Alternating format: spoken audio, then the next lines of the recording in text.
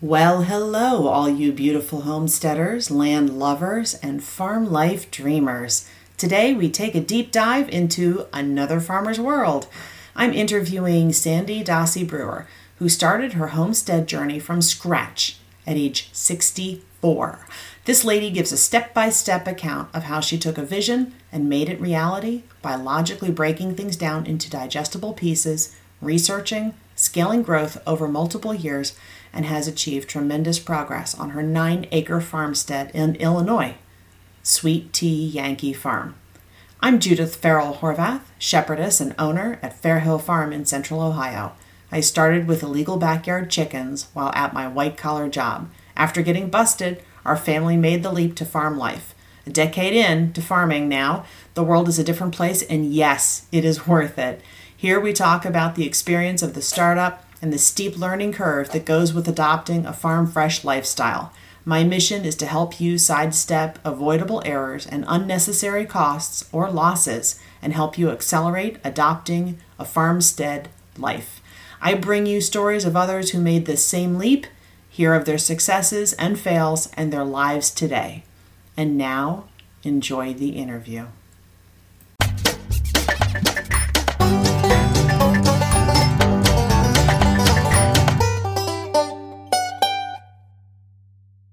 Hello, Sandy. Nice to meet you and welcome. Thank you. So, can you go ahead and give the audience an idea about your farm name? It's a very interesting farm name, Sweet Tea Yankee Farm. Could you talk a little bit about your farm and where you are and who you are and why we're here? Well, the reason I named my farm that is because my mom and dad were from the South. And so I grew up on, Southern food, Southern charm, Southern gospel music. And they moved north and I was raised in Northern Illinois, but I have all those Southern traits.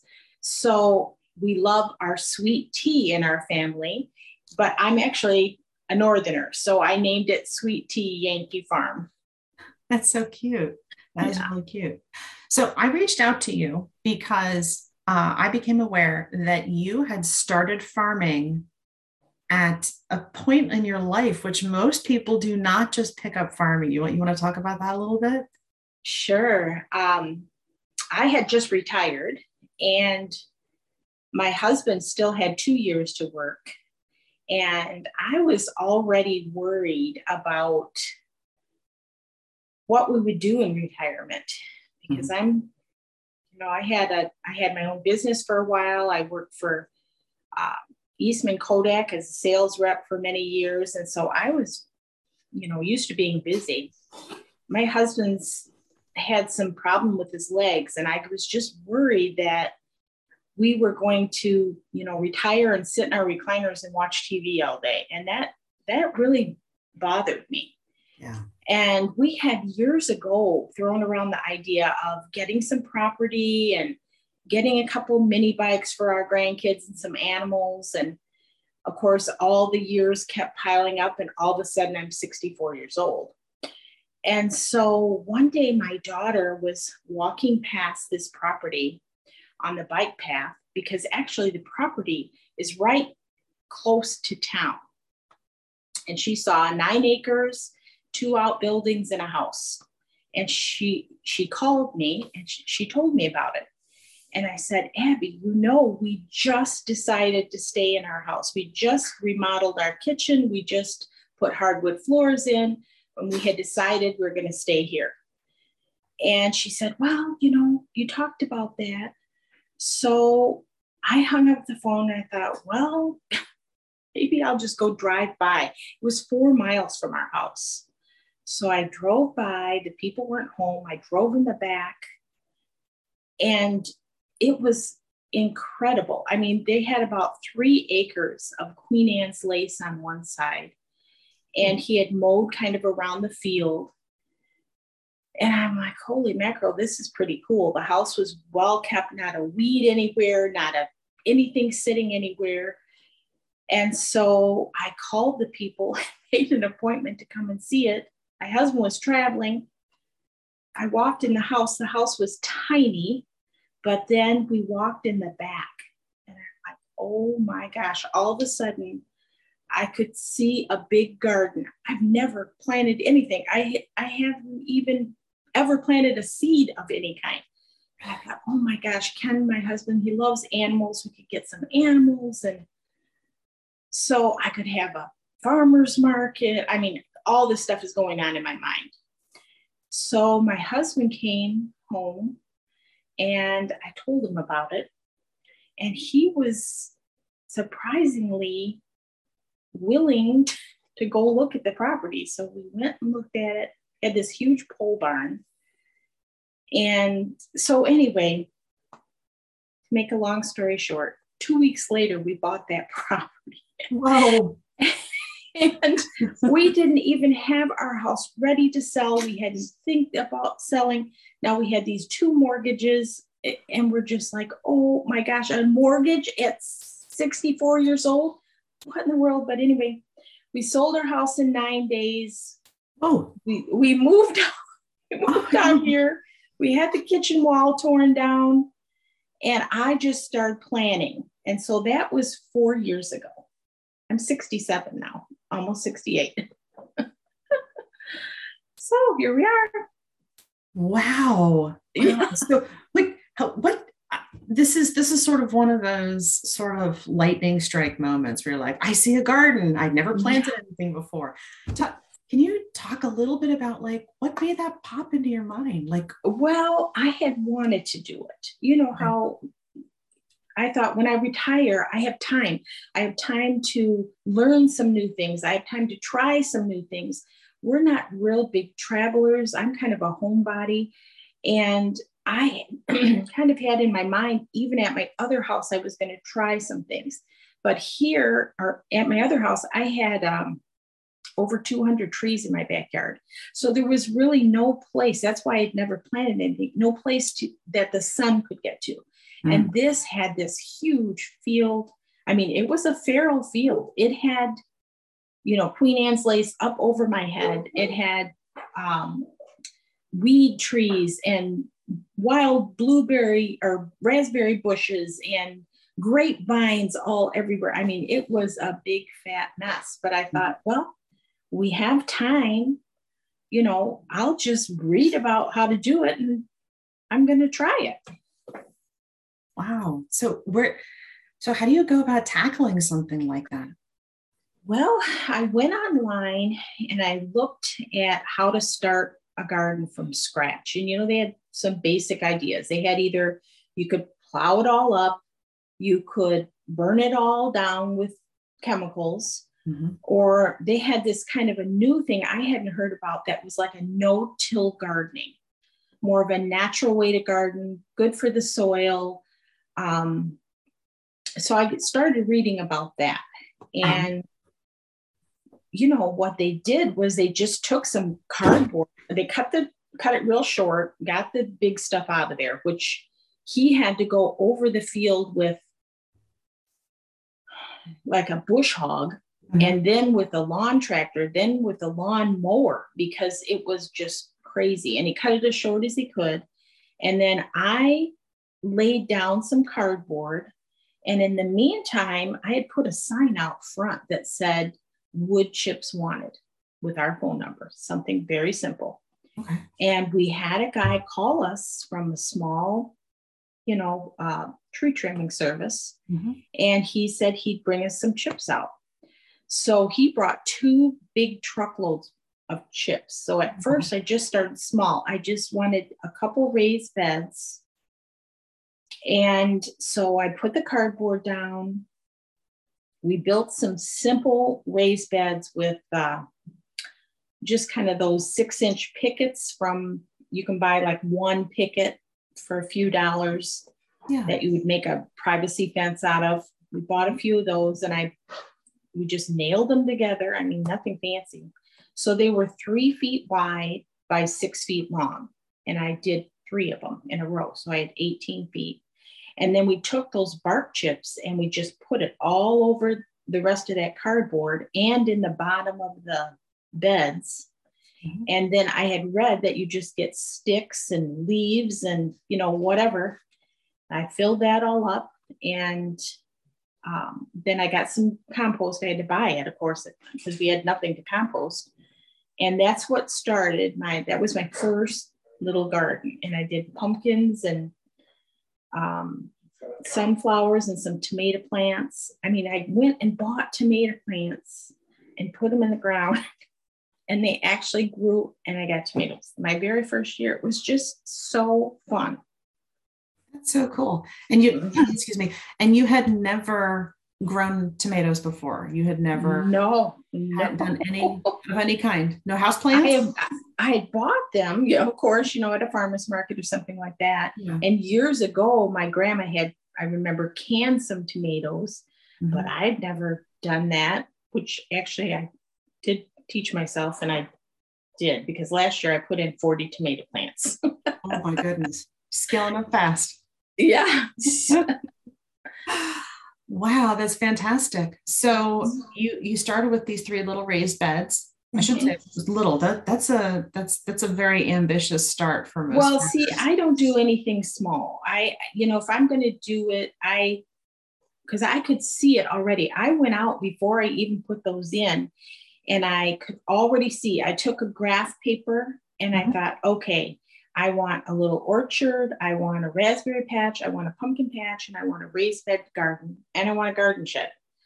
And so I measured out an area that was 100 feet by 130 feet. That's the size of my little area that I wanted. So I have all those things now, but I started just with those three little beds that first year. Wow. So have you grown, have you added more beds? Oh yeah. I have 4 sets of those. And then I put in some of those cattle panels with the big arches and I grew my beans and stuff on those last year. And then I put in corn this year for the first time. And then I put a raspberry patch in, a pumpkin patch. And actually our pumpkin patch did so well that we put a little roadside stand a couple years ago. We sold them all in one weekend. Oh. And so then the next year I planted more. And last year we did real good. We made about $1,000 in pumpkins last year, which was a nice little side hustle for, those are kind of low maintenance. I mean, you have some pest pressure and you have weeds, of course, but you don't really have to water them that much. And I don't know, they're fun to grow. Wow, that's fantastic. I mean, there's some studies that have been out. They say the pumpkins are one of the most lucrative by acre crops to grow, just because people want those decorations in the fall, and they want those spots. But you have to be in the spot where you have foot traffic or people coming by and wanting to buy. And it sounds right. like you said you're right near town, so this sounds like your ideal location for a nice little backyard market garden. Yeah. And we just put it right, we're actually on a bike path. We're on a mildly busy road. And so we just put it out in the front yard and I grew gourds and we sold tomatoes too. And yeah, we did. It's been crazy. I mean, now we have animals, we have goats, and we have 40 chickens and we have a horse. And I mean, each year we added something big.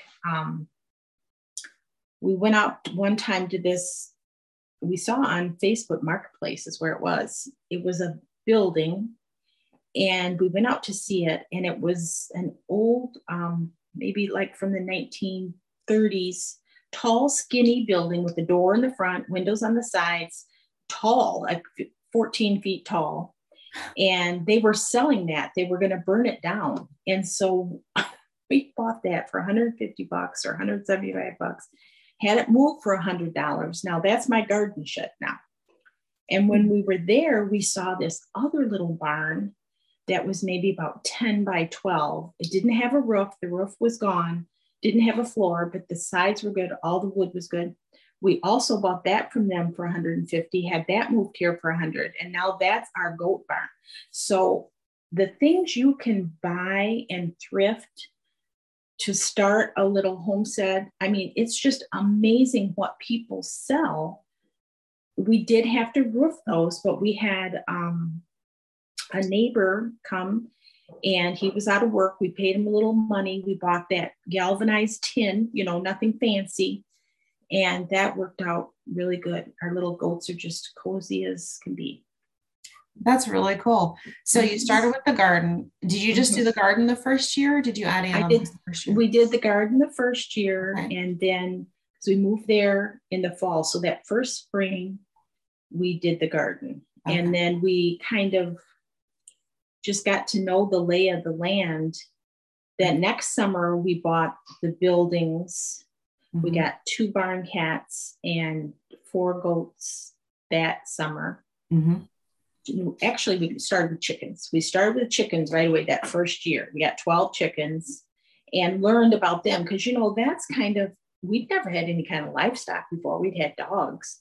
And so we read a lot about that and studied before we got them. We didn't just go out and buy this stuff. I mean, in the wintertime, we went on YouTube. We read people's blogs. We followed these vlogs and tried to learn before. And so then we got the chickens, then we got the goats next year, and then we got the cats. And the horse is actually my granddaughter's horse, who she used to board it somewhere else, but she keeps it here now. So the horse wasn't completely new to the family. He just got to join the family on the property. Right. But we have never had anything like that. And they come and take care of him. I mean, that's a lot of work. Yeah, that can be a daily. But you're saving them a lot of money because board's expensive. It was $350 a month. See, look at that. That's win-win. And you get compost now from the horse. Yes. And so we compost everything. Now I have a big compost area. That's another whole thing that, you knew the word, but I certainly never done any kind of composting, even with my, scraps from the kitchen or anything. I'd never done anything like that. So that has been wonderful. It takes a while. I mean, it's taken, this is the 3rd year. And just this year, I think we're going to get a really nice, amount of compost to put in my garden. We're starting a new pumpkin patch this year. Just pumpkins. We're going to do 100 by 100 feet out in a different field. I did find out after I put my garden there, it is kind of shady. It's shade until noon. So I'm going to move my tomatoes and beans and stuff out to where my other pumpkin patch was. So we have a big, hard year this year. I mean, I talk about this like it was nothing. It was a lot of hard work, and we're not young. Yeah. But we just take our time. We do something every day. We try to learn something every day. My husband's legs are not good, but he gets out there and he takes care of the goats. I take care of the chickens twice a day. And, it's doable. I mean, I think that if we really wanted to, we could probably grow the food that we eat, the vegetables, because I taught myself how to can. I did that on YouTube. I froze all my green beans last year. We bought an extra freezer for that.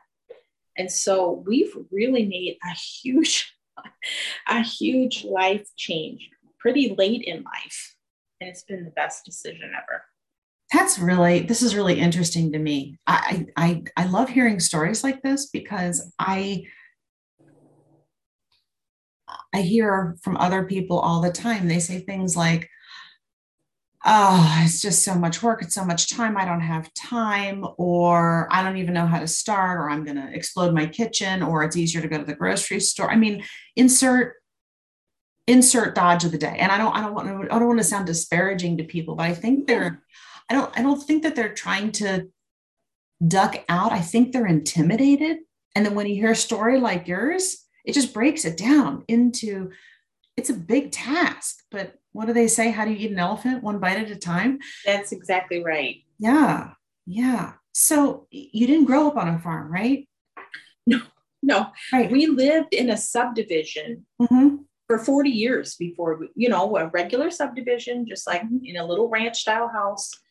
And we both had full-time jobs, and, we had 3 kids that we raised, and we just had a regular life. We did have a big yard, but it was, like I said before, it was all trees. You really couldn't plant anything. And we didn't really at that time want to do that, but that's something that was almost like a dream, like when I retire type of thing, or when I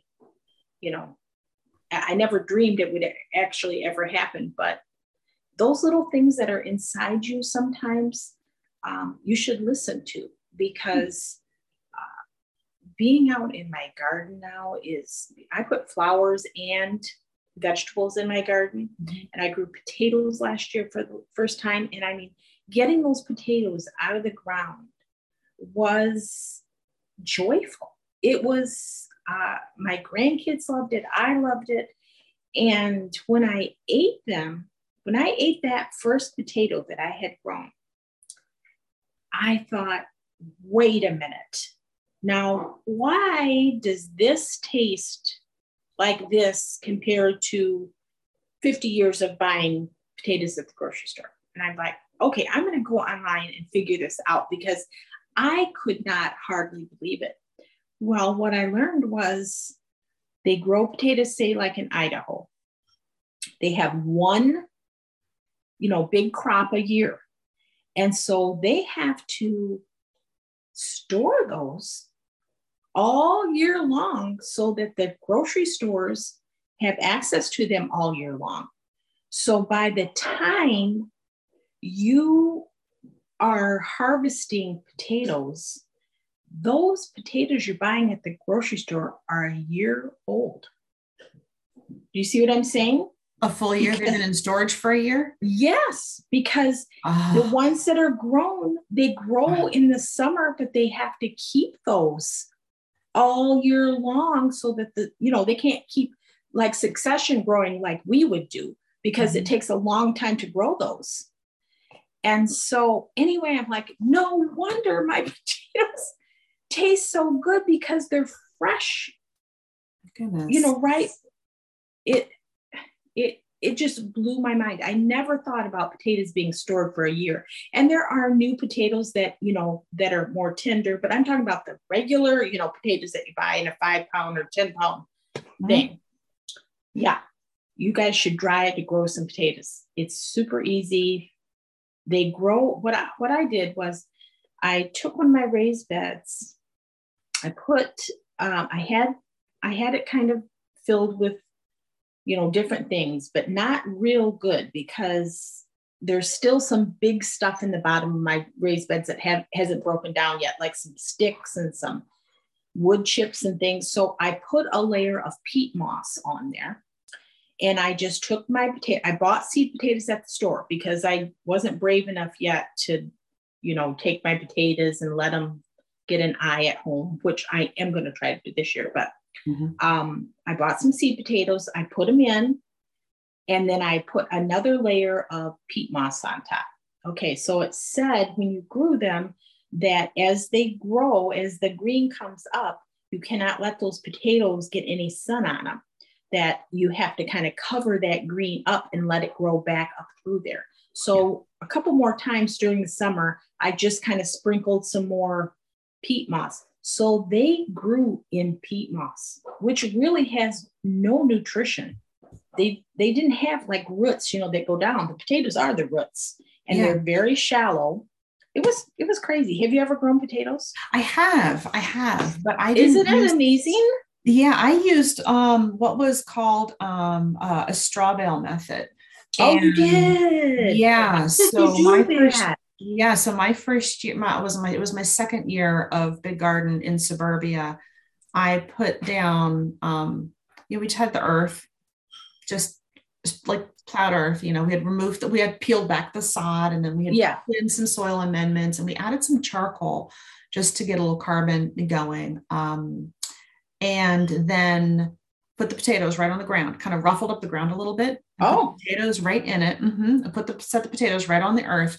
And then on top of that, I got a bunch of straw bales, and I soaked them in water, like really like ran the hose on them, and they were sopping wet, like 100 pounds each, right? And so then I pulled the flakes off and then split each flake open, so it's like a book, and then just laid it on top of the potatoes in the ground. And sure enough, within a couple of weeks, blip, blip, blip, blip, blip, little greens and the leaves were popping up through, and then they flower and then they die back, and then I peeled back the straw, and all the potatoes are just laying there on the ground. So I was like, oh my God, I'm such a genius. This is the easiest thing ever. This is amazing. And the next year, like, voles discovered us, and I got like 3 potatoes. I was like, oh, I'm an idiot. This is terrible. And so after that, we did move. I didn't do potatoes again after that. And then when we moved here to the farm, I did potatoes in traditional hills. Like I did in a hill, furrows. Yeah, furrows. And then as they grew, I took more out and like heaped it up on top, very similar to what you're describing, but it was actual soil. But having composted livestock manure and bedding, I had a really nice rich mix.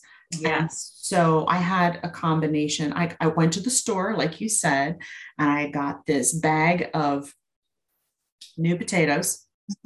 They were like South American blues, and then a little teeny bag of South American blues, and a little tiny bag of new red potatoes, and a little teeny bag of Yukon Gold. So I had red, white, and blue potatoes. I put them in, and I did like 2 furrows of reds, 2 furrows of whites, Yukon Golds, 2 furrows of these South American blues, and just seeing them grow next to each other and seeing the productivity differences and the differences in the bloom, the difference in the growth habit. It was fascinating. I got almost full germination on those. Now, did you let those get eyes in the kitchen, or did you just put them in? I bought them because they were on sale for $1 each, because they had already started to sprout at Meijer. Oh, so they had. So I got lucky. In fact, I wasn't planning on doing it at all, but I was there at Meijer one day and I saw them. I'm like, $3? I'm going to spend $3 on seed potatoes. And look, their colors, they're cute. They're already halfway. Threw them in the ground. It was super easy. A total luck. I haven't seen that deal since. But you keep your eyes peeled. But the new potatoes are nice because you don't have to chop them up and go through all that, all that nonsense. Yeah, get the little new potatoes. Yeah. Oh, yeah. I love that idea. And if any don't sprout, just eat them. It's easy. You just, you just eat them. Yeah, that's fascinating. That's fascinating what you said about the peat moss, though. I wonder. I have to look. Yeah, they were so clean. They were so clean, and they were so. I don't know. I mean, peat moss is kind of expensive, but that's what I had on hand at the time. And it was light, that really super light, so they could grow really nicely. And I grew them in 1 3x6 area, and I got 18 pounds of potatoes. So 18 pounds of potatoes out of a 3x6 area? Yes. That's not too bad. That's what I thought. Too bad. It's first year? Heck. Yeah. Yeah. Wow. I'm going to try them again this year. I'm going to do 2 beds. Okay. And then, I read how you kind of harden them off, how to build some skin and whatever, which I did, but they didn't last very long because 18 pounds, I mean, if I make a couple dinners for my kids and my grandkids, it didn't last very long. So I want to do some more this year.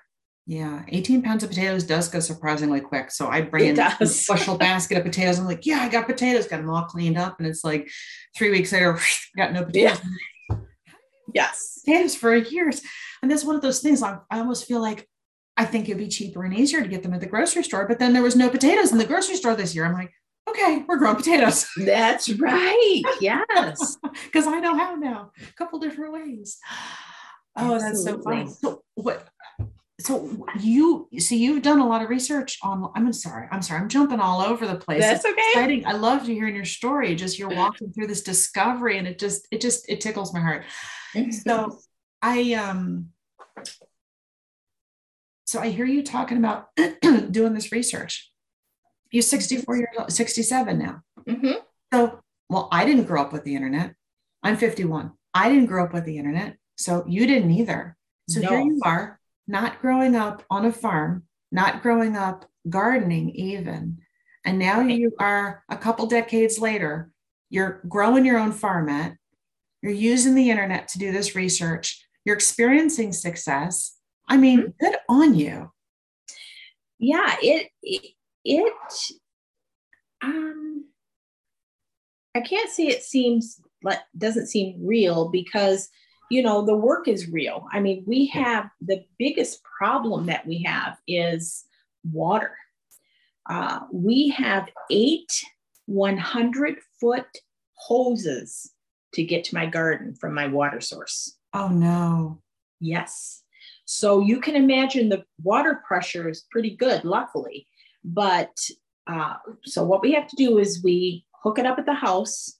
We run those hoses all along the side, behind the barn, behind the chicken coop, all the way out there. And then I have one of those kind of temporary little nozzles that you can turn it on and off right there.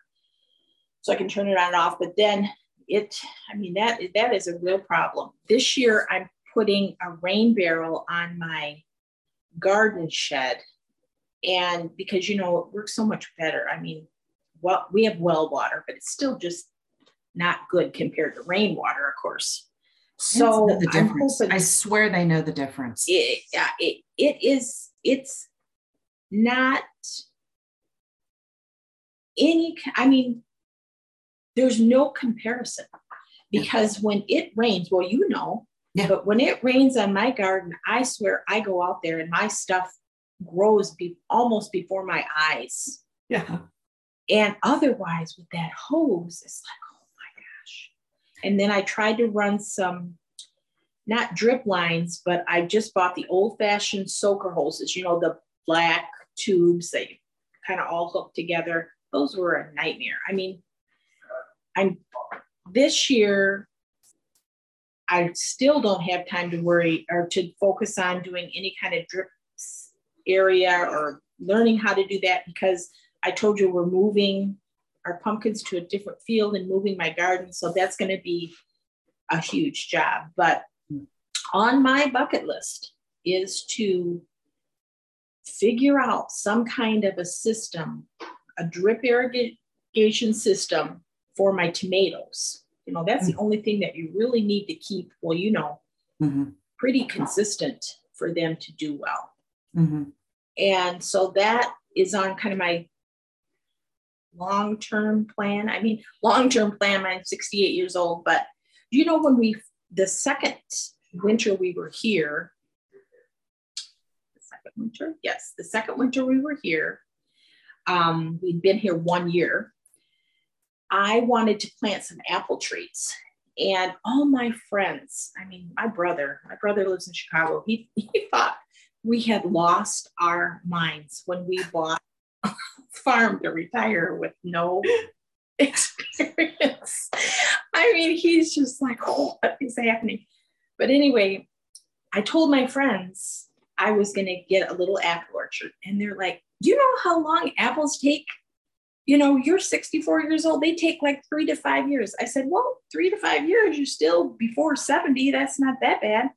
So I bought, I read about that too, because, you have to have a pollinator. So I bought a Granny Smith and then I bought 2 Honey Crisp trees, which I don't know how they'll do. But then I bought these they're called Pixie Crunch, which is kind of a newer apple. It's supposed to be easy to grow for just those little pink ones, right? Yeah. Pink apples. Yeah.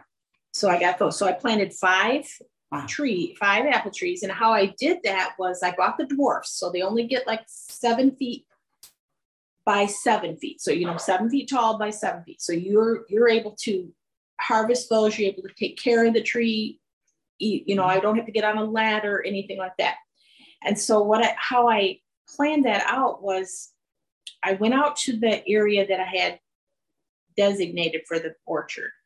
And I just kind of sat in the middle and drew a 7-foot diameter circle on the grass, around, so that they would have room to grow, plus me to get a lawn tractor in between them. Because, you got to think about that down the line. You don't want them to shade each other. You want to be able to maintain the grounded stuff around them. So now that was, that was 2000, the winter of 2019. And we got our first 5 apples last year. So I feel like next year they should all be producing. We got apples off of most of the trees, but you're not supposed to really pick them that first year. So, but we did. We picked them and we ate them. You have to. Come on. If there's only 4, take them. Right. You didn't hurt your trees by letting them produce 4 apples. Good for you. Right. Wow. This is so neat. So tomatoes. Talk to me about your first experience with the tomatoes. Okay. From your backyard. I have had really, really good luck with tomatoes. I planted them in the raised beds the first year, but the second year, I had told you how I laid the cardboard down and then I put the wood chips on top. So what I did was I had a piece of fencing that I put between 2 T-posts. So you know what I mean, like in between to tie them up with. And I dug down, I pushed the bark chips away. I dug through the cardboard because it still wasn't all the way decomposed. And then I dug a huge hole because I'd read that, you're supposed to put your tomatoes super deep. And so we used a hole digger, one of those post hole diggers. So it wasn't too big around, but it was deep, like a foot deep. And then I bought my little seedlings. They were $2 a piece. And then I stripped all the leaves off them, except for a few on the top. And I put that all the way down in the ground. And then I filled that hole with good compost. And then I just put the bark chips back around it. And I think the first year I grew 3. The second year I grew 20 the second year. Yeah, I grew 20 the second year because I was pretty encouraged from that first year. And I bought enough that's the winter I went on YouTube and learned how to can. And my kids bought me one of those. Yeah, those new electric canners, like you put on the counter. You don't have to put on the stove and you plug it in. Like an Instapot or like a Nesco carry or something like that. Yeah, and it was by Ball, and it's just an electric canner. And so I couldn't wait to use that thing. They bought me that for my birthday. And so anyway, I grew Roma tomatoes, which are for more like paste and spaghetti sauce, I guess. I don't know. I hadn't done it yet. But then I grew celebrities. I canned those too, but they were good for slicing, and they're more, determinate more than indeterminate. What I learned about, there's 2 kinds of tomatoes. There's tomatoes that the bush kind of stays the same size. And then there's tomatoes that grow way up on a big vine. And they're called determinate, is the ones that kind of stay. And the Roma tomatoes that I bought were determinate. So those were, you could just kind of put a tomato cage around, and they're easy to take care of. But and the celebrities also were determinate, but a little bit in between both of those, but they didn't get the big vine. But then like your big boys, your early girls, all those regular tomatoes that you're used to hearing about, most of those are indeterminate, meaning they just are one vine that just keeps growing. And so I tied that up on that fence and let those grow up there.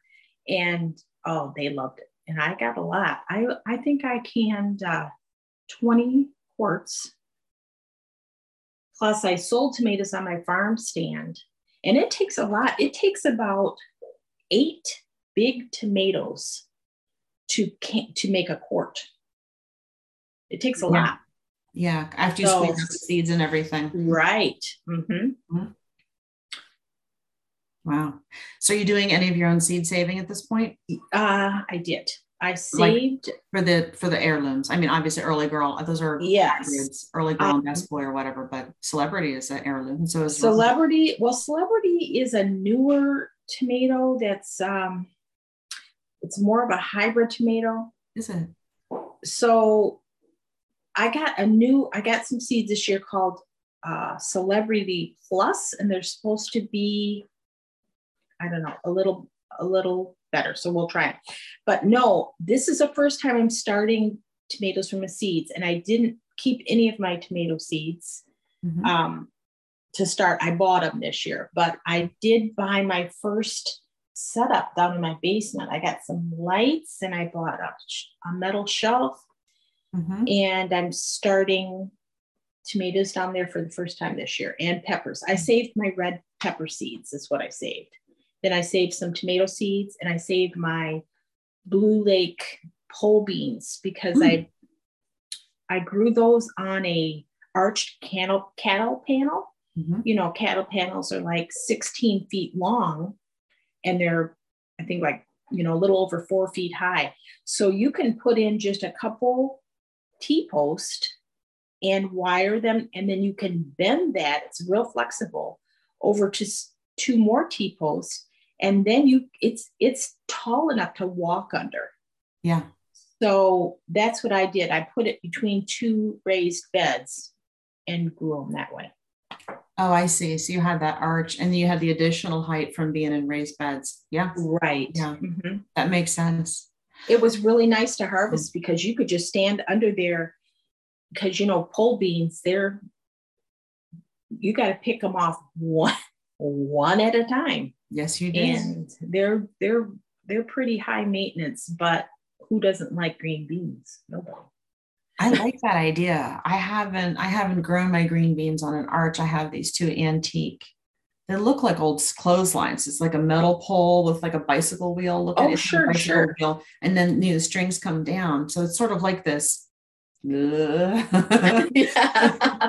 But, um, and for the people listening, my blah noise, that was a gesture where I kind of like put my hands like up like a teepee and then like splaying out to the side. They look like weed monsters within a month. But yeah, they grew really well, but I just stuck them right into my raised beds. But yeah, I like the idea of the arch a lot. That would be It much was it and convenient. it was beautiful. I mean, it Oh, how absolutely lovely. was gorgeous. And I planted on both sides. Hmm. So then it grew up to the middle, you know. Yeah. And I'm going to do that again this year. I had a lot of success. And then all I did was, they were stringless, you know, blue licks are stringless. Yeah. So all I had to do is just break off the one end, the stem end. I didn't break that little tip off. I don't care about that. Yeah. And then I just blanched them, you know, got some boiling water going, put the green beans in there for just a couple minutes. They turned bright, you know, green. Mm-hmm. And then I put them in an ice bath to keep them from cooking more. Yeah. And then I just laid them out on some clean towels until they were dry. Then I put them on cookie sheets and I put them in the freezer all individual like that. So they didn't all freeze together in one big gob. Yeah. And then I just took a spatula and put them in my freezer bags and did them a pound at a time or whatever I did. Oh, so you froze them all? I froze them all. All my green beans I didn't can because I don't have a pressure canner. This is just a water bath canner that my kids bought me. Oh, the ball is a water bath. Okay. Yeah. Yeah. And so beans, I mean, you really should do those under pressure. Yeah, you should. I learned that you don't have to add liquid in order to can them either. You can can them without liquid. I learned that this past year. Yes. I'm going to get a pressure canner. I'm going to teach myself how to do that too, because there's other things that I wanted, you know, be able to can. And I had a lot of success with canning and I like to do it. I had a bunch of girlfriends over one time and we had a garden party. So I set up tables out in the garden. We had like a big potluck breakfast. And then they all came in and I taught them all how to can. That's and amazing. They all got to take a jar home and they loved that so much. And, you know, it's not that hard. It's more intimidating than it is actually hard. I think it's the fear of the unknown again. Yes. And that old myth of you're going to blow things up and things. I mean, I had that fear because that's what my mother told me, but I mean, I don't know. So I have a couple different pressure canners that I tried out because I wasn't sure. And I found Mhm. that after I had, well, certain Instapots also can double as pressure canners. Now they have 20 Yeah. different versions. So obviously do your research, anyone listening. Right. But Instant Pot and then Nesco Carry is another one. And then I got a big mama pressure. These are all pressure canners. Pressure canner this year. I haven't used it yet, but I found last year that if I stayed on top of my harvest, I could bring the things in, clean them up, do whatever it is that I'm going to do.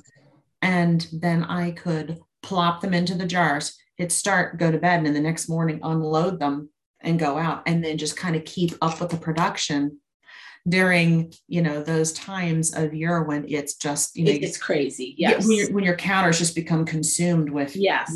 2 bushels of tomatoes within 3 days after a rain, and you're like, oh dear, I guess I Right. stop my life and take care of these tomatoes. Yeah. So I can we switch over to livestock?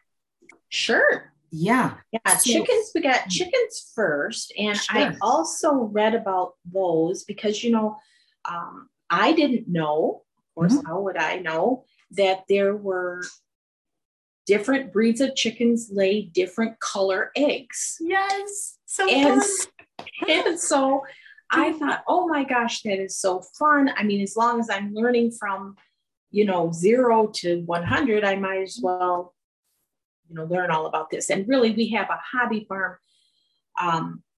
We don't have really a sustainable farm where we're depending on this food for, living or our family.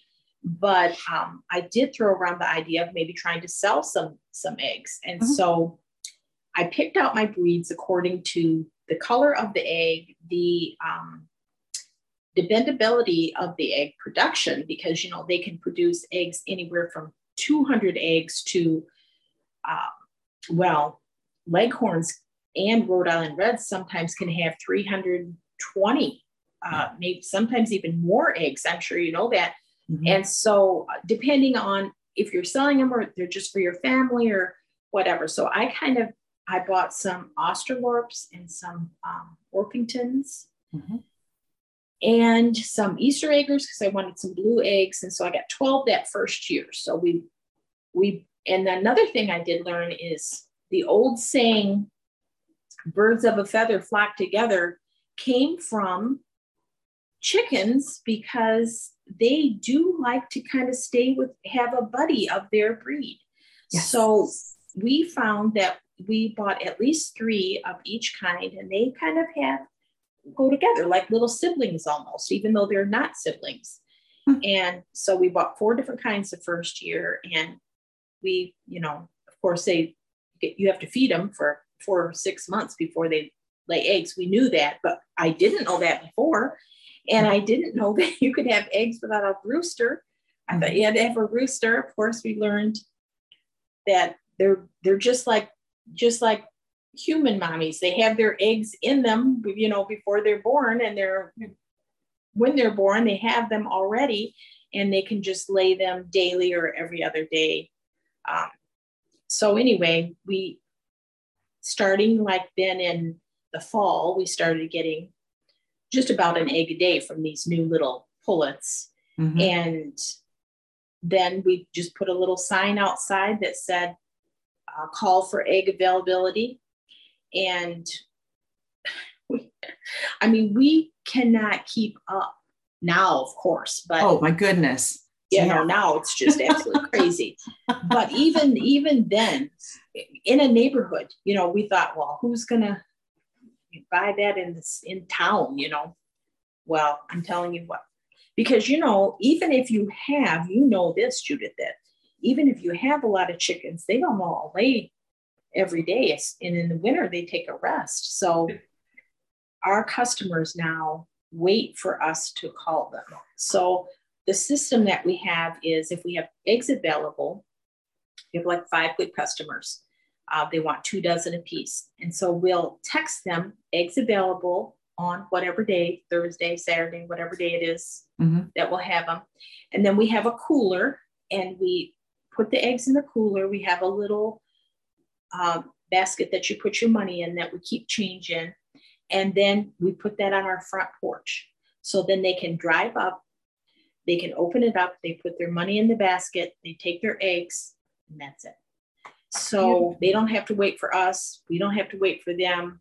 We give them a general window of, when they're going to be out there. They're good for several hours. We put ice and stuff in there in summertime. But that's been a nice little side hustle because feed price, was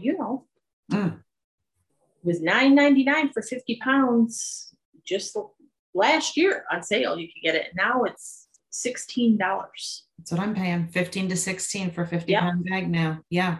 And, when you have 30, 40 chickens, you're going through that feed like it's really, people think that eggs are expensive, but they're expensive for us too. So at least selling those eggs pays for our feed costs. So then we get our eggs for free. That's how I think about it. Yeah, absolutely. And that's a healthy way to think about it. And you're also taking pressure off of the food supply chain, and you're feeding your neighbors, and they know where their food comes from. And it is from birds that are cared for, and they're not living a life of, factory farming. Yeah. That's something that's important to some people. Don't care, and that's fine. If that's important to them, they're able to feel good about the eggs that they're purchasing. That's right. And we tell them, they're organic, non-GMO feed. We feed them. And then we do, we have a big run what we had was the people that lived here before us had just a regular shed, like the 8x10 shed out there. And we converted that into a chicken coop.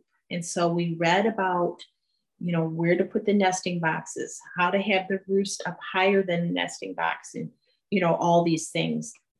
And then alongside that, we built a 25 by 12 foot run, or is it 50 foot? I don't know, anyhow. And then we just put aviator netting on top of it because we do have some hawks. And that's where they went. Okay, well then after doing that for a few years, we got more chickens.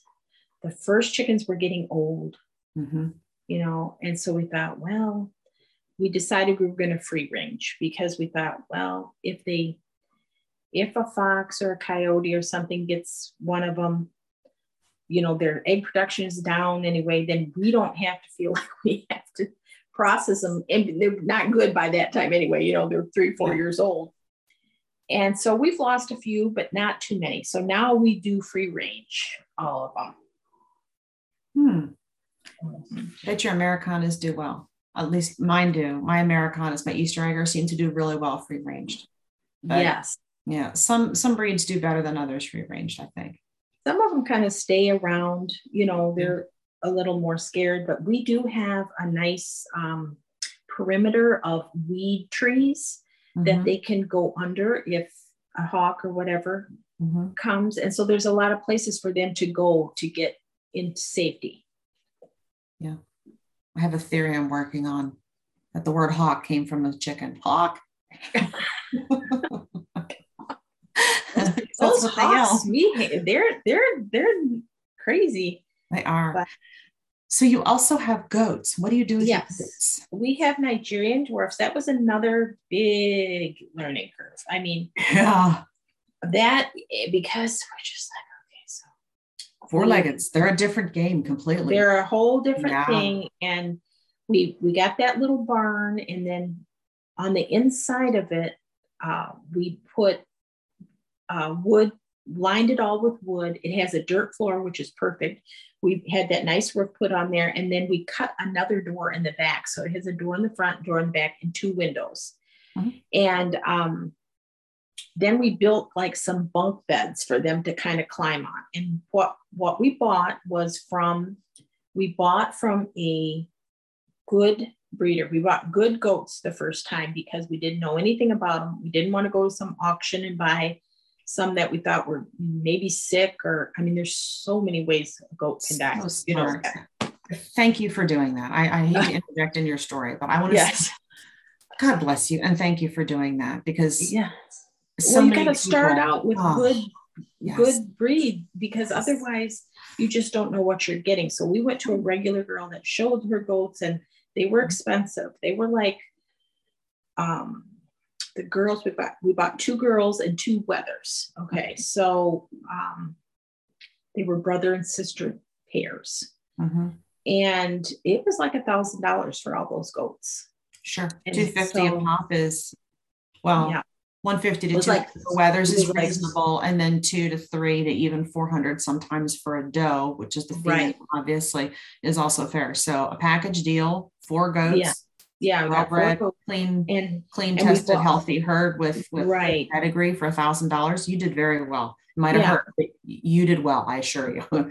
Yeah. So we were happy about that. And we wanted to get the boys because we kind of felt bad for them that they, nobody wants the boys. And we thought, well, we have 4 grandkids. So we got 2 boys for our 2 boys. And then we got 2 girls for our 2 girls. That's how we decided. We bought Nigerian dwarfs because they're good dairy.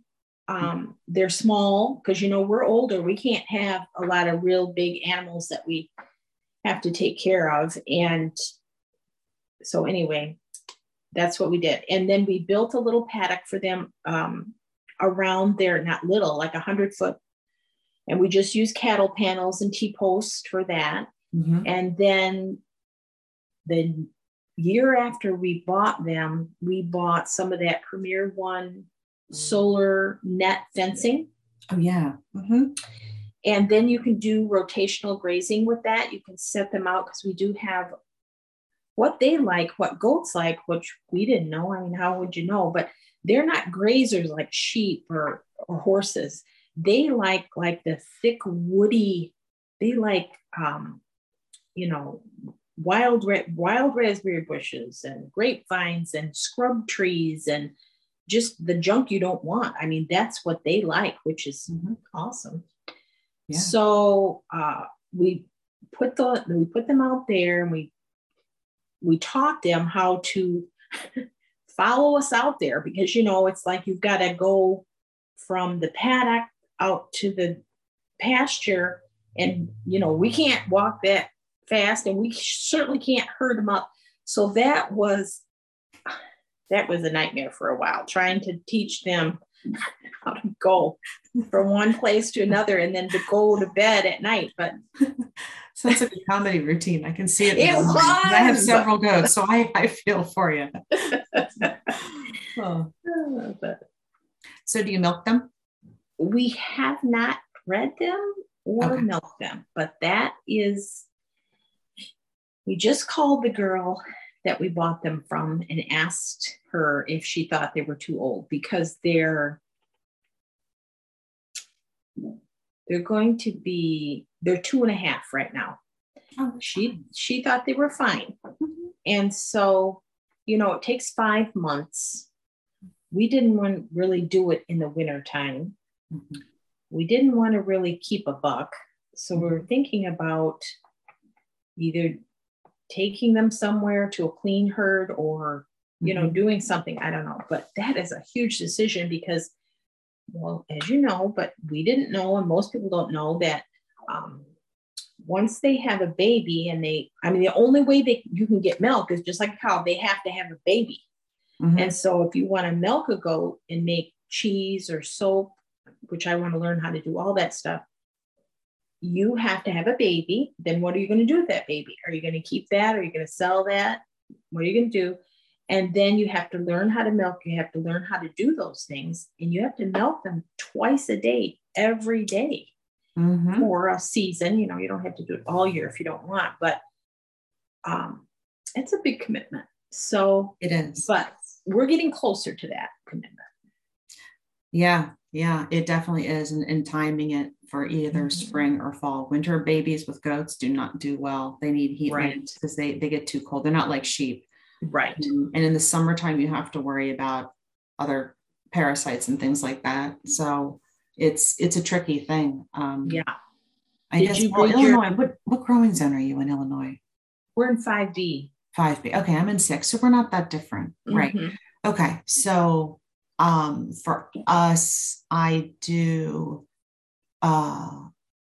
spring, like I have goats, but I have larger goats. So they're bred right now and they're pregnant. Some of them, half of them are bred, half of them are being milked or growing. I don't ever have them all bred at the same time because you just get overrun with goats and that's its own problem. Right. But yeah, I try to keep between 2 and 4 in milk at any time. And you can cut back to once a day if you want Okay. to. Initially, when they're making a lot of milk, you got to do it twice a day, but you can cut back to once a day and then maintain that. So for right now, all through the winter, just like chickens, they cut back a little bit, but my goats in the wintertime, they just reduce their production. And so I cut back to milking just once a day. I have Nubians Oh, and you have Nubians? I yeah, love, we're thinking about those too. they're Now, do lovely. you, They're loud. If you don't like loud animals, don't get a Nubian. oh, But well, there's something about those big floppy ears. Yeah. There's yes. something about them. Yeah. So I milk them once a day. I milk them in the mornings only, and that's In it. the mornings, is it? And do you go out like when in the morning? Um, Early? I, I do other things, and I'm usually out there by like 9, 10 o'clock. I'm a little bit, Yeah. you don't have to be out at 5 a.m. It Oh, was okay. no longer that 7 and 7 situation that I had to maintain 12 hours apart, and so it gives you the Yes. flexibility. And so that's one thing I really like about that. And I wouldn't have thought of that myself, but I read about it online, and some other Oh, mentors told me that. So I decided I'm going to give it a whirl. And the other thing yeah. is, you know what? My Nubians were giving so much milk. I was having a hard time keeping body condition on one of them. And I thought, I'm going to cut her back to just once a day. And then she was able to maintain her body weight. And it was still enough Oh, milk. So they don't give 50%. They maybe give like 75% of their full amount, but once a day instead of twice. At least for that'd my be, animals were like that. Yeah. plus our does are so overweight right now because Oh, they, that's its own problem. oh my gosh, they got so chubby this summer because they were on that pasture and they Mm. just loved it so much. And then this winter, of course, we don't feed grain or anything. We have hay, of course, and then once in a while we'll give them a little handful of alfalfa pellets or something like Mhm. that for a treat. But I don't know how they got so chubby. Well, sounds like you're doing something right. You got some healthy goats. If you're not even feeding them grain, some people feed grain year round. I'm like, oh, you don't need to, No. especially because it's so darn expensive. You get fat goats, then they don't. Right. Then they don't get pregnant. They don't have healthy pregnancies. They have dystocias. You start having malposition and babies. I mean, it's like anyone, like a human, morbidly obese having a baby. You're going to have complications. No Right. different. Right. Yeah. Absolutely. Yeah. So that's that with them. But then we did have a sad that we had our saddest thing happen at our farm. Oh no. We had the goats out in the net solar fencing, solar electric fencing, Mhm. and our one of our little wethers got his leg and his face caught in there and got all wrapped up and he died. Oh my goodness. I can So imagine. now we were so devastated because Yeah. once again, this is not like we had them for meat or anything. The boys were really pets, Yeah. like a dog or something else. Yeah. And we had to cut him out of there. And I'm telling you what, my husband and I just cried our eyes out. And he rolled that fencing up and he threw that in the shed. And he said, we are never, I mean, he just said, we are never using that again. And Mhm. so we ended up spending big money and we fenced in our whole entire 9 acres. Good for you. I mean, I'm I know. sorry for your loss, but that is going to serve you in the future because of things Yes, like that will it be a has great already. coyote deterrent. It will Yeah. be stray dog deterrent. It will be Yeah. stray human deterrent. That you won't know how much money that saved you. You Right. shouldn't feel sad about it. Right. And so we kind of Mm. had partial field fence on one side and some in the back, but and around the horse corral we have about an acre for him, and Mhm. we had just ribbon solar fencing for Oh yeah. him. Yeah. But the goats, they don't care about that. They go Oh no. right in They and out, laugh. or And so this year now we're going to have another pasture for the horse, put up a little more fencing, and the goats will be able to go out with the horse in the pasture on the 2 acres that are back there. So we don't have to worry about them getting out and or getting caught up in that thing anymore. And so we saved it. We had 4 big 100-foot pieces of it. So we had a huge area for them. But, we could still use that for the chickens or for like a temporary thing. But for the goats, no more. Yeah. Yeah. Once you get milking them though, it's game on. You got a whole new set of skills to acquire. It's fun. It is fun. You'll have some spectacular skills. It is fun. It really is. That was sort of my big thing a few years ago. And it's really been interesting. Like, what can I do with this milk? What can I turn it into? And you read and you just go, if you're a science head, oh, you're going to enjoy it so much and just experiment with things. And oh, you're going to have so much fun. Yeah. I took a cheese making class at a goat farm last summer just to see what it was like. And, it wasn't horrible. It wasn't all that hard. I mean, you have to be clean. You have to be somewhat precise, but it was nothing like I thought it was going to be. And so I definitely have that out there to try. I do want to try it because I think we could sell. Well, I already had 2 people that told us that they would want some of the milk, even though we're really not supposed to do that. I don't know exactly how we would do that, but you can do herd shares. Depending. Yeah, we could do shares. Laws. Yeah. Different states have different laws. So every single state has a different law, and then they update it too. So check with your state. Yeah. And see. And I did kind of look into that, and that's what they said. They kind of got around. They could buy like invest in the goat. So they're partial owners of that goat. And then you can kind of do it that way. But yeah, the herd share. It is. Yeah. Herd share. Yes. It's not really getting around it. I have to tell you, I mean, I don't like, and people are like, oh, you can get that around that with a herd share. Well, that is one way of looking at it, but truly it's like a CSA when people buy into your vegetables. Yes. It's like a CSA, but it's a different way of saying it. So they assume the risk, right? So if that wether had been a milking doe, you would have had less milk. And so typically it's purchase in, and I can help you I can share some of my paperwork I have with offline. We can talk about that. That would be good. Yeah. Yeah. But I did run a herd share for a short amount of time, and I ended up discontinuing it because different people wanted different amounts of milk on different days. And some wanted it raw and some wanted it pasteurized. And then it started to become this ungainly thing. So in general, you purchase in for a fee. And if they say, yo, man, I'm out, you have to buy them out. So you have to give them their money back. So it's the purchase. And then there's a bottling fee. Oh. The bottling fee is your time and effort for producing that amount of milk. And so I always set forth with my customers, hey, the milk doesn't stop flowing. If you're on vacation, if you're not there, what's that, Judith? Send your neighbor. Right? Yeah. Send your neighbor to come get your milk for you and give it away. Because guess what?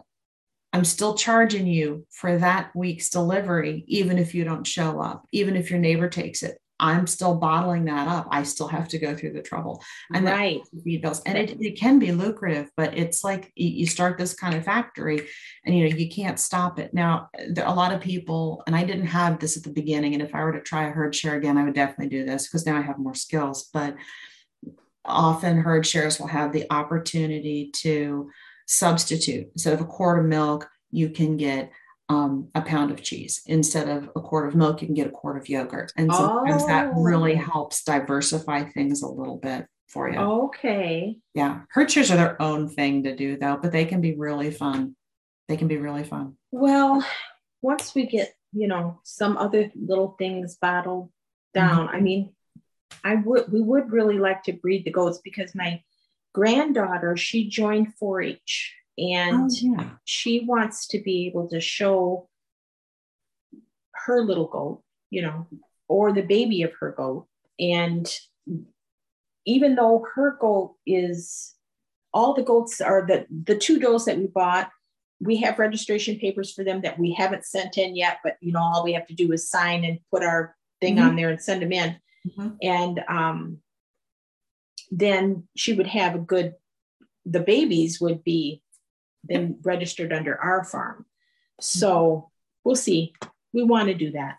4-H is great for youth. I really can't say enough good things about 4-H. Whether your grandkids are into 4-H or FFA in your area, and anyone listening, if you're not sure you're living in suburbia, well, we live in a town, and she still goes to the county over, and we have a huge two county fairs around here. Even though we live by a big city, they're everywhere. You don't have to be in the country to join 4-H. There's different groups because it's more than just animals. I mean, you can do photography, cooking, sewing. It's kind of like Scouts, but for girls, and more for the family than it is just the kids. It's the whole family. It definitely is. Yeah, we did 4-H for, a decade. Yeah, absolutely. Yeah. So in this whole learning experience, how have you found your best way to get trustworthy knowledge? Like what are your trusted sources for things that you've decided you want to learn about?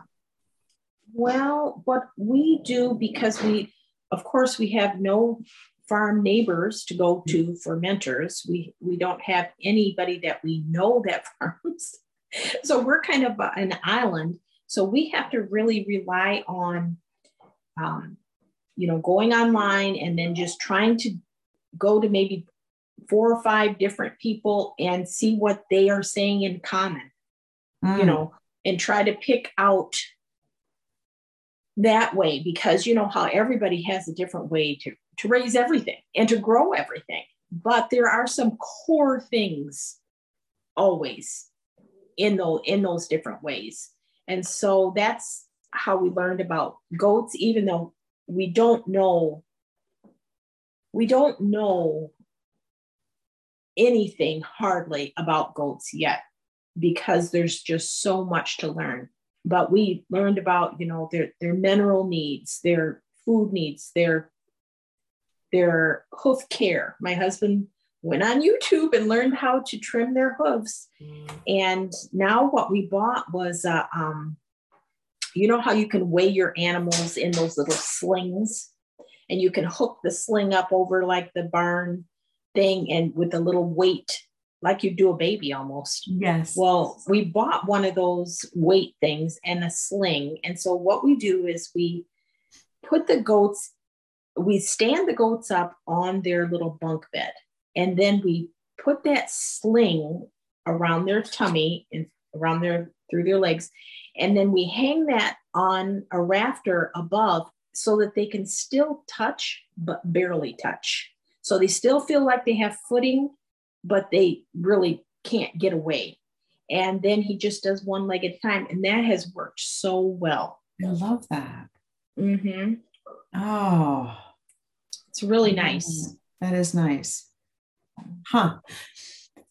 So has it been websites? Has it been societies? Has it been Facebook groups, individual farmers? Like, how do you find these sources? I mean, like, obviously the goat people aren't going to be the experts in potatoes, right? Well, right, exactly. Well, I've relied a lot on, I go on Facebook and I join these specific pages. Mm-hmm. So they have pages for Nigerian goats, how to breed them, how to feed them, how to house them. I'm not kidding. Emergencies. I mean, all these different pages that you can go on for very specific things. People that raise under 10 goats, over 10 goats, whatever.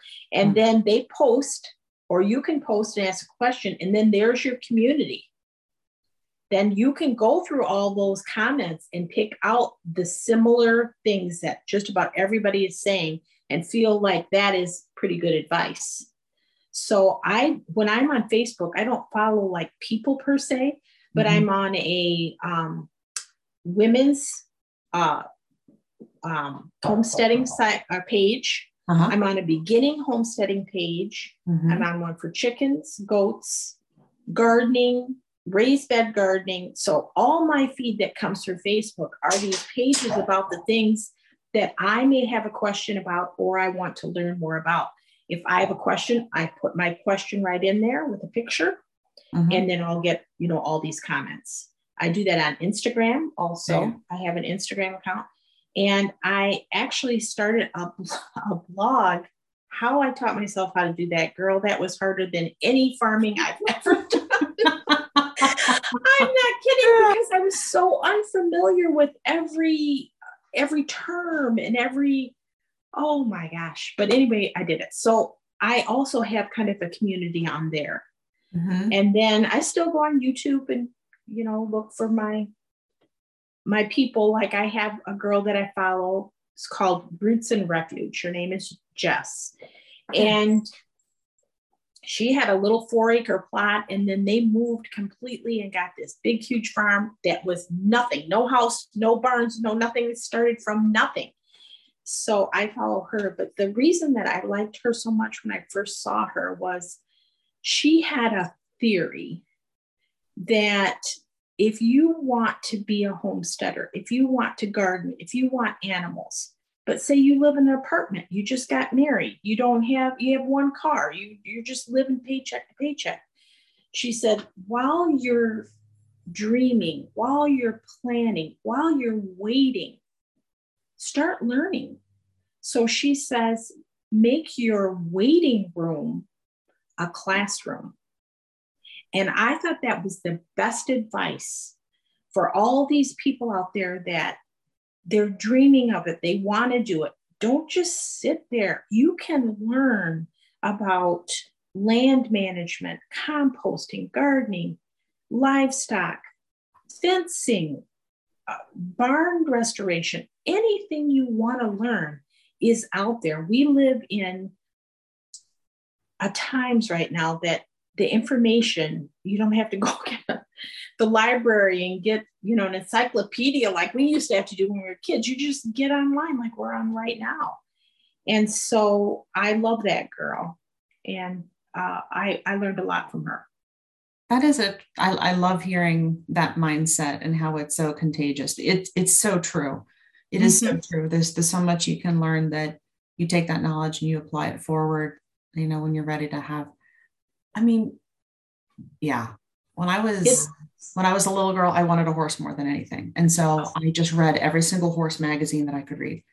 And of course, by the time I was able to get my horse, and after I had graduated from high school, by the time I owned my own horse, I had read every single article. I had spent that waiting room as a classroom. I really had. It's so true. And in the meantime, there's nothing wrong with learning how to can vegetables in an apartment. Absolutely. You can put a pot, get a pot, put it on your patio and grow some tomatoes in it just as easy as anything. Amen. Absolutely. There's something so empowering about that. So what do you find to be the most satisfaction? Like what pieces of this little homestead, farmstead life that you do you find to be most deeply satisfying to you?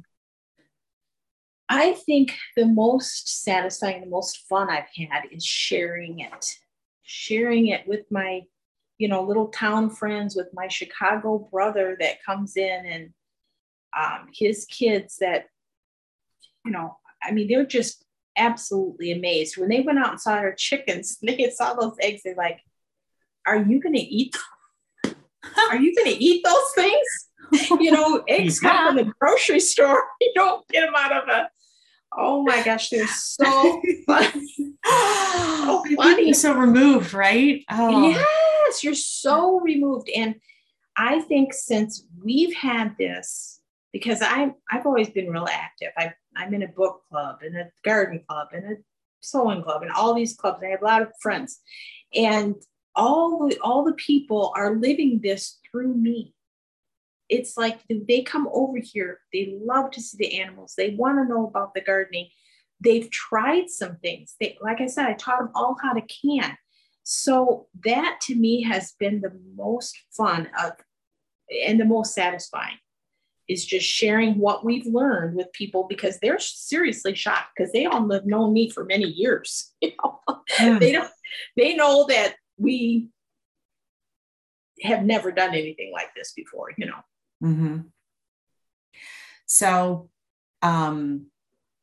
with all the food prices going up and everything, I'm sure that you have found ways to really help this hobby, passion, air quotes here, pay for itself. Because when you raise it yourself, you save twice because you're not taking, by the time you buy $1,000 worth of groceries, you had to earn 2,000 or take 2,000 out of your retirement or whatever before taxes and all the other layers of everything. And yeah, so you're saving 1,000, you're actually paying yourself 2,000 or avoiding having to bring that out.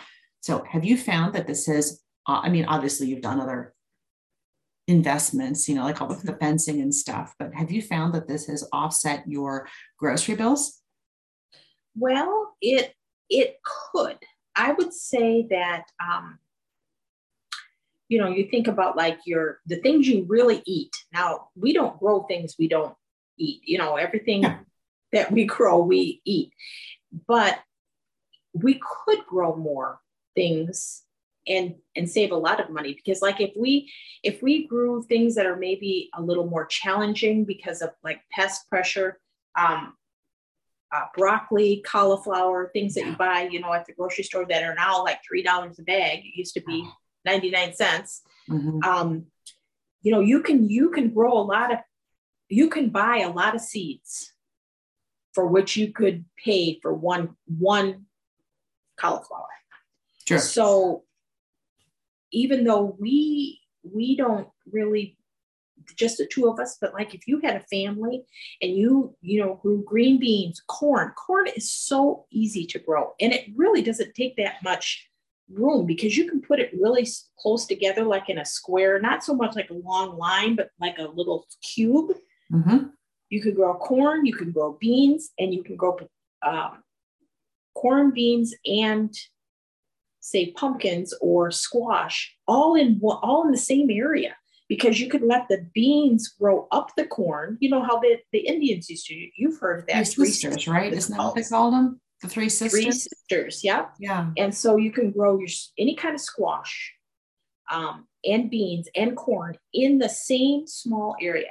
Now you think that's what most kids eat: corn, green beans, peas, maybe carrots. Mm-hmm. Those things are super cheap to buy seeds or even little starts. Yeah. And I think you could save a lot of money on groceries. You definitely save on eggs these days. My goodness. Oh. It's crazy. Even at like our Aldi, which is like a cheap little store. Yeah. A good store for saving money. They were 69 to 99 cents for 5 years in a row. And they're $4.99 for one thing of regular eggs. I'm not talking about the organic like we have, and they're free range and all that. Those are $7. Sure. That's just crazy. It is. Well, yeah, it is. When all the food production, if people don't grow their own food and they're not going to small local, farmettes like yours and local farms, they go to the grocery store, and the grocery store gets them from major big producers. And when a major big producer gets one animal that's sick, they have to call the entire right. 300. And we only charge $4. Do you guys sell eggs? I used to sell them for $5 a dozen. This was several years ago, but I sold them for $5 a dozen, and they're pasture raised eggs. And I had a mixture of like Moran's, which are these dark chocolate brown. Yes. Yeah, I know what they are. Mm-hmm. Yeah. And then brown eggs, and then Americanas, Eggers, and then a couple little white ones, Lackenfelders, give me little white eggs. So there were rainbow assortments. They're fun, and they were interesting. This was before the days people like buying green eggs for most part. Mm-hmm. And they would show up and say, "Why am I buying your eggs for $5 a dozen? I could go to Walmart and buy them for $1." And I said, "Yes, you could. This is a different product." And they're like, "Right. It isn't." I said, "Here, take this egg. Take your Walmart egg. Crack it up. Side by side. Look at the texture difference. Taste the difference. Cook them side by side. What does, floppy yellow, right? Firm orange. Yes. Right? Orange. They really are. Yeah. Mm-hmm. It's like you want your yolks to be orange like a goldfish, not yellow like a lemon. Right? We sell ours for $4, which we we had them for $3, then we raised it $3.50, You have to. Just last summer. Then we had to raise them to $4. But so now that's a bargain compared to what they are at the store. But yeah, well, I'm hoping that they'll all go back down again. I was able to calculate that I was producing eggs at $2.65 per dozen. I was feeding non-GMO feed, organically grown non-GMO feed, which was milled at a local place. I had my recycled containers. I had to have state compliant labels. All of my washing equipment and my refrigerator I had to maintain for all of this and things like that. So I had this egg route, and every other week I would go and I would bring anywhere between 30 and 80 dozen eggs to these pickups. Yeah. I had 200 laying hens at one point. And yeah, I had a waiting list at $5 a dozen because they just taste so different. It's like the first time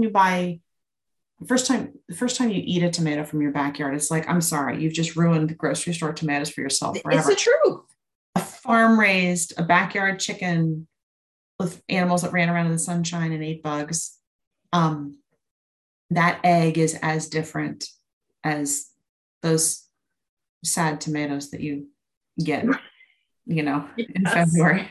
It's like the potatoes and the tomatoes and the eggs. The potato thing you mentioned, yes. Read about that. Look up about that and read more about that, because I will. I never thought about them having to store those. Yeah. But they have to. Well, I do know they store apples for a long time, and cabbages sometimes get stored for a very long time, which is why they're so popular, because they keep for so long. But yeah, spring apples, summer apples, they're actually from the previous year. They've been in storage. Right. Yeah, that's very true. So we've talked about places to find, like you mentioned Facebook groups and other websites. And do you have like reference books that you have found to be like physical books that you have found to be really invaluable in your learning process? We recommend? We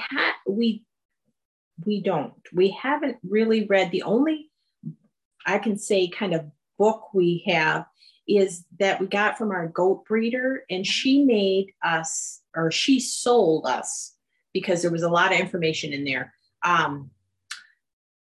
book about, everything about the goats, more of a reference book about if they have these symptoms and how to check their,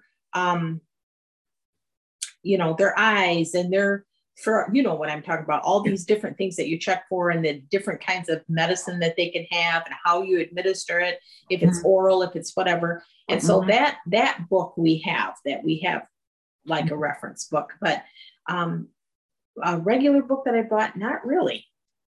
Okay.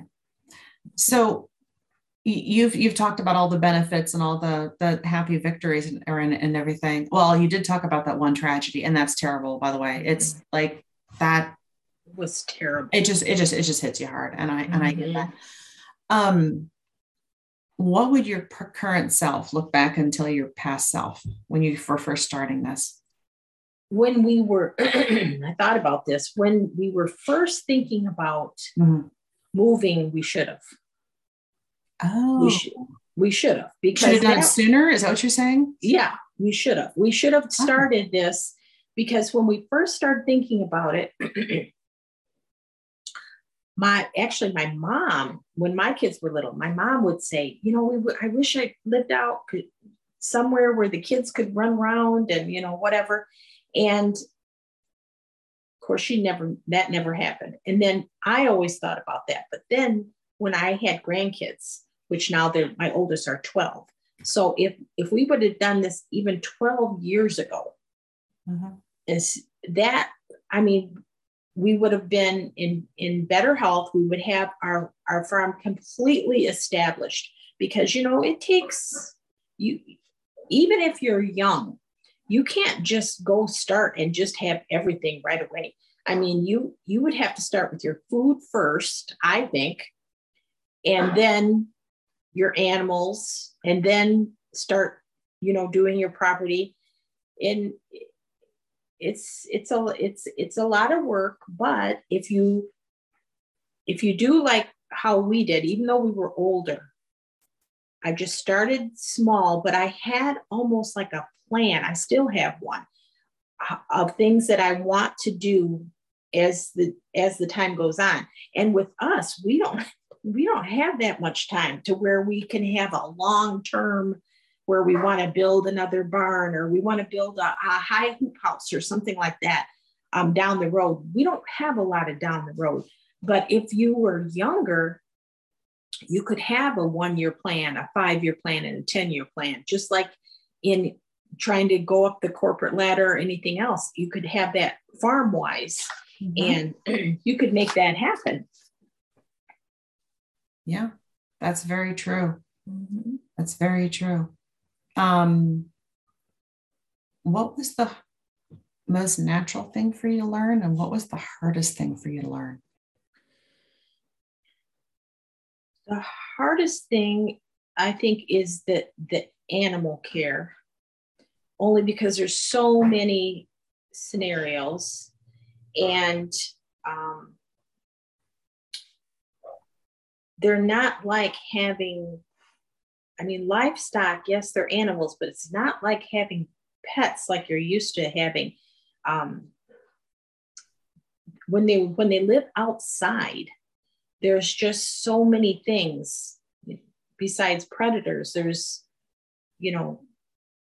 diseases they can get. There's worms that they can get. Now, we did find a thing that our vet told us about, because the paddock that our goats were in before we started putting them out in the pasture was grass. And he told us that the worms live in the first 3 inches of grass. So if you have your animals on a grassy area, that's like the worst thing they can be, because they poop and then they, it's just like a cycle. So he told us about the stuff that we give our goats now that kind of breaks that cycle, and it is not bad for them. So that's one of those things, but it's expensive to buy, but we do give them that. But yeah, I think the animals are the hardest part, but we're continuing to learn. So it's been a slow learn. The gardening was the easiest thing to learn because, you get some dirt, you put a seed in, you put some water in there. I mean, God knew what he was doing. Water. I mean, you can imagine if an alien came from outer space and he said, okay, how'd you get this plant to grow? Well, we took some dirt here and then we and then we dumped this clear stuff on there. I mean, they'd be like, what? So, but it does work.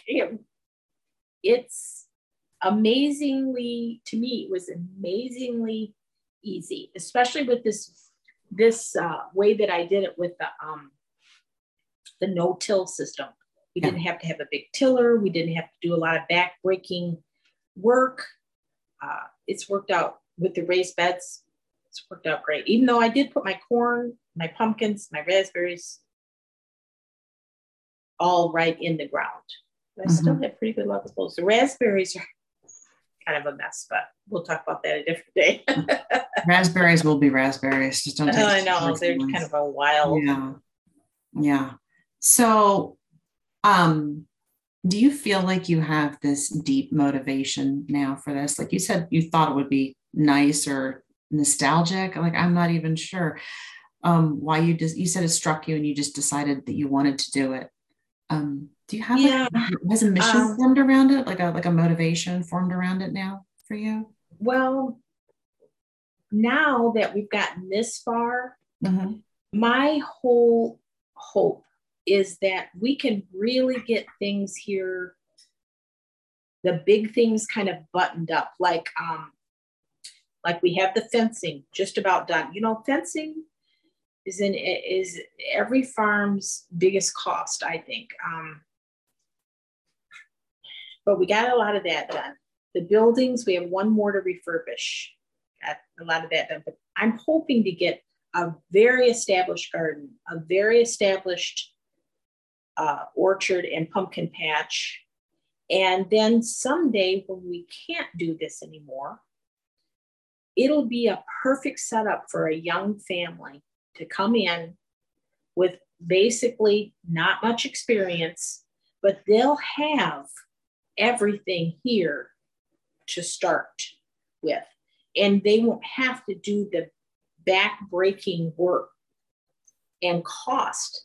I mean, it'll probably cost a lot to buy it, but they can just kind of hit the ground running. So that's my goal, is to get it, because I don't know if my kids, I mean, that might happen. I don't know, but just get everything done the right way and have it a working farm that we can sell. I love that you're thinking forward for it's such a stewardship mindset. Mm-hmm. Yeah, I love that. Where do you are you of the belief that the food chain is definitely in a period of transition? Well, I tell you what, the I have a daughter that's a teacher, Mm-hmm. and the day we were in COVID, that winter, the day she came home and told us that the schools were Mm-hmm. closing, Mm-hmm. I mean, I really felt like the world would never be the same again after that. Mm-hmm. I mean, mm-hmm. the schools closing were like, well, just like like we'll never forget it, any of us. Yeah. But I remember going to the grocery store then and seeing the shelves. Well, they're still, I mean, it really hasn't fully recovered yet, but just seeing like the cereal aisle, how there's like 1,000 kinds of cereal, and what was gone. It wasn't the junky kid cereal. It was all like the healthy stuff, all the cheapest, biggest boxes of everything was gone. The cornflakes, the, whatever it was, just gone off the shelves. And then you went in the produce and you're like, oh my God, there's like one bag of apples on the thing. No carrots, no nothing. Then you went and looked at the milk. You know how they have the coolers and coolers of milk. And now with the eggs. And so who would ever think in America that in 2 short years, the food would not be at the grocery stores? I mean, it really hit me. Mm-hmm. And I have still a different mindset about it. That's when I learned that winter of COVID, 2020, is the year I learned to can. I planned my garden. I was going to I put in 20 tomato plants that year. The year before, I'd put in like 3 tomato plants. And I thought, we can prepare as much as possible without being a prepper per se. I mean, there are people that do that, which is fine. I didn't have quite that mindset, but I thought I need to be more prepared, and I can do that right where I live. I can make that happen. Mm-hmm. And I don't think things will ever be, because they say this is not the first pandemic, that once you have one, so yeah, I feel that I can help our family, my grandkids, and I would be able to, even if I had to have them all over here, I'd be able to grow here and have here what we would need. Yeah, that's definitely that's a common theme I hear from people. We bought our farm 10 years ago, but it was really the financial crash of 2008 that kind of made us notice, because I worked for a financial institution at the time and I got laid off, and I didn't have a job for 2 years.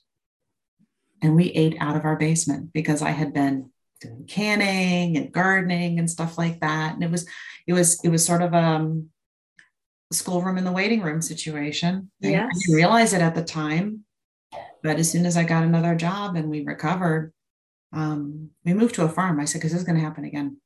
They did not See? fix the underlying fundamentals that I've noticed. Still a lot of irresponsible, deficit spending and erosion of my dollar. Like every year costs go up.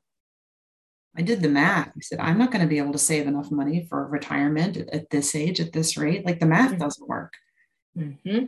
And, my husband and I, we looked at each other and we're like, farm time.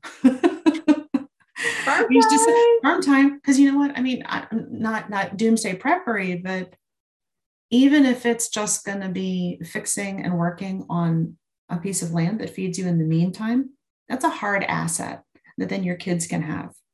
That's what I think. And it will be too. paid off. Mm-hmm. And they're not making more land. So it should theoretically always increase, with the value of the dollar. It should continue to appreciate. Right. So you're not going to be making more money with it. You can increase the productivity, you can increase the value without losing, the equity that you've put into it. And you live in a beautiful place in the meantime. Right. And well, I want to try to encourage people too. I read so many times on these beginning homestead pages, these young kids they want to do this. They want to get their kids in a better situation. They want to grow some food themselves. Yeah. And they can't find any land. They can't afford it. They can't even find it. And I want to encourage them by telling them that the land that we have, this just goes to show you how things can change in a minute, is in a small town. All on this road were 10-acre plots in the 1960s. Everybody had 10 acres all along this road, all the way down.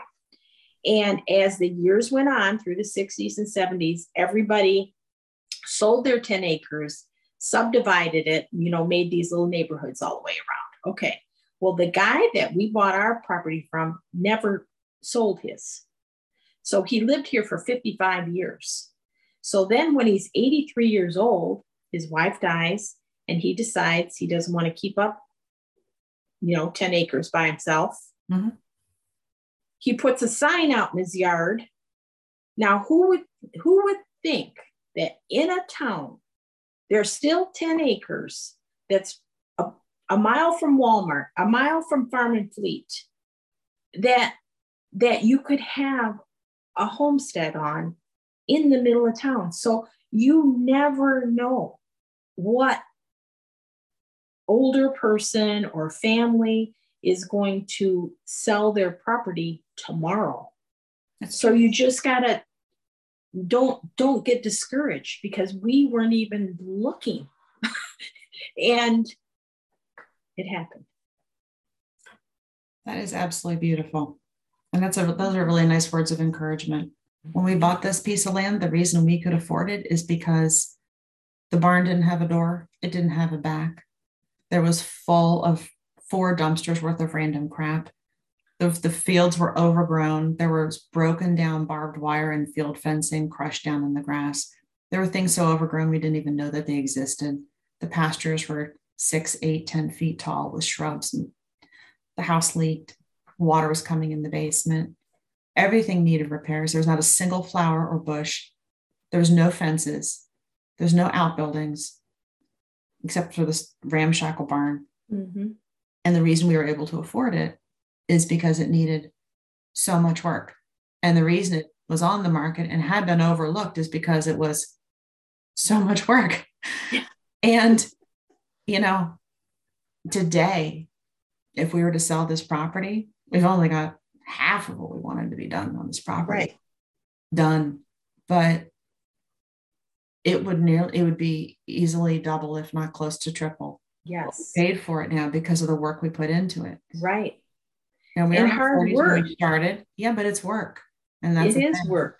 It's work. But you got to look in unlikely places, though, just like you said. You got to absolutely look in unlikely places. And a little hard work never killed anybody. No. I mean, hard work is good for the soul. And young people now, there are a lot of young people out there that aren't afraid to work. Yeah. And those kind of kids, they could do it. Yeah. Yeah. I've also heard stories from other people who will lease land from another farmer while they are Yeah. living in an apartment and they're getting stuff together, or they're going to purchase a piece of land and maybe it doesn't have a house on it yet. The house isn't built, but they can buy the land and they can get the animals on there and get the infrastructure set up. Right. Or even bringing, like, I've heard stories of people like bringing in and living in an RV or a shed while they're like building Me another house. too. I mean, Yep. get creative. Yep. If you're serious about Absolutely. it, do not wait. To your point, don't wait. Right. Don't wait, because you can, yes, you can live in a camper. You can have a little trailer moved on. You can, Yeah.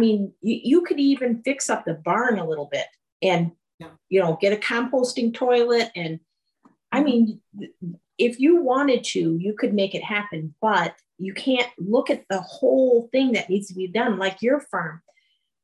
If you guys were brave enough to and imaginative enough to see the future, you have to look beyond what it looks like right now and how it could be. Mm-hmm. Well, let me tell you, we didn't even know what we didn't know. And we easily spent an extra,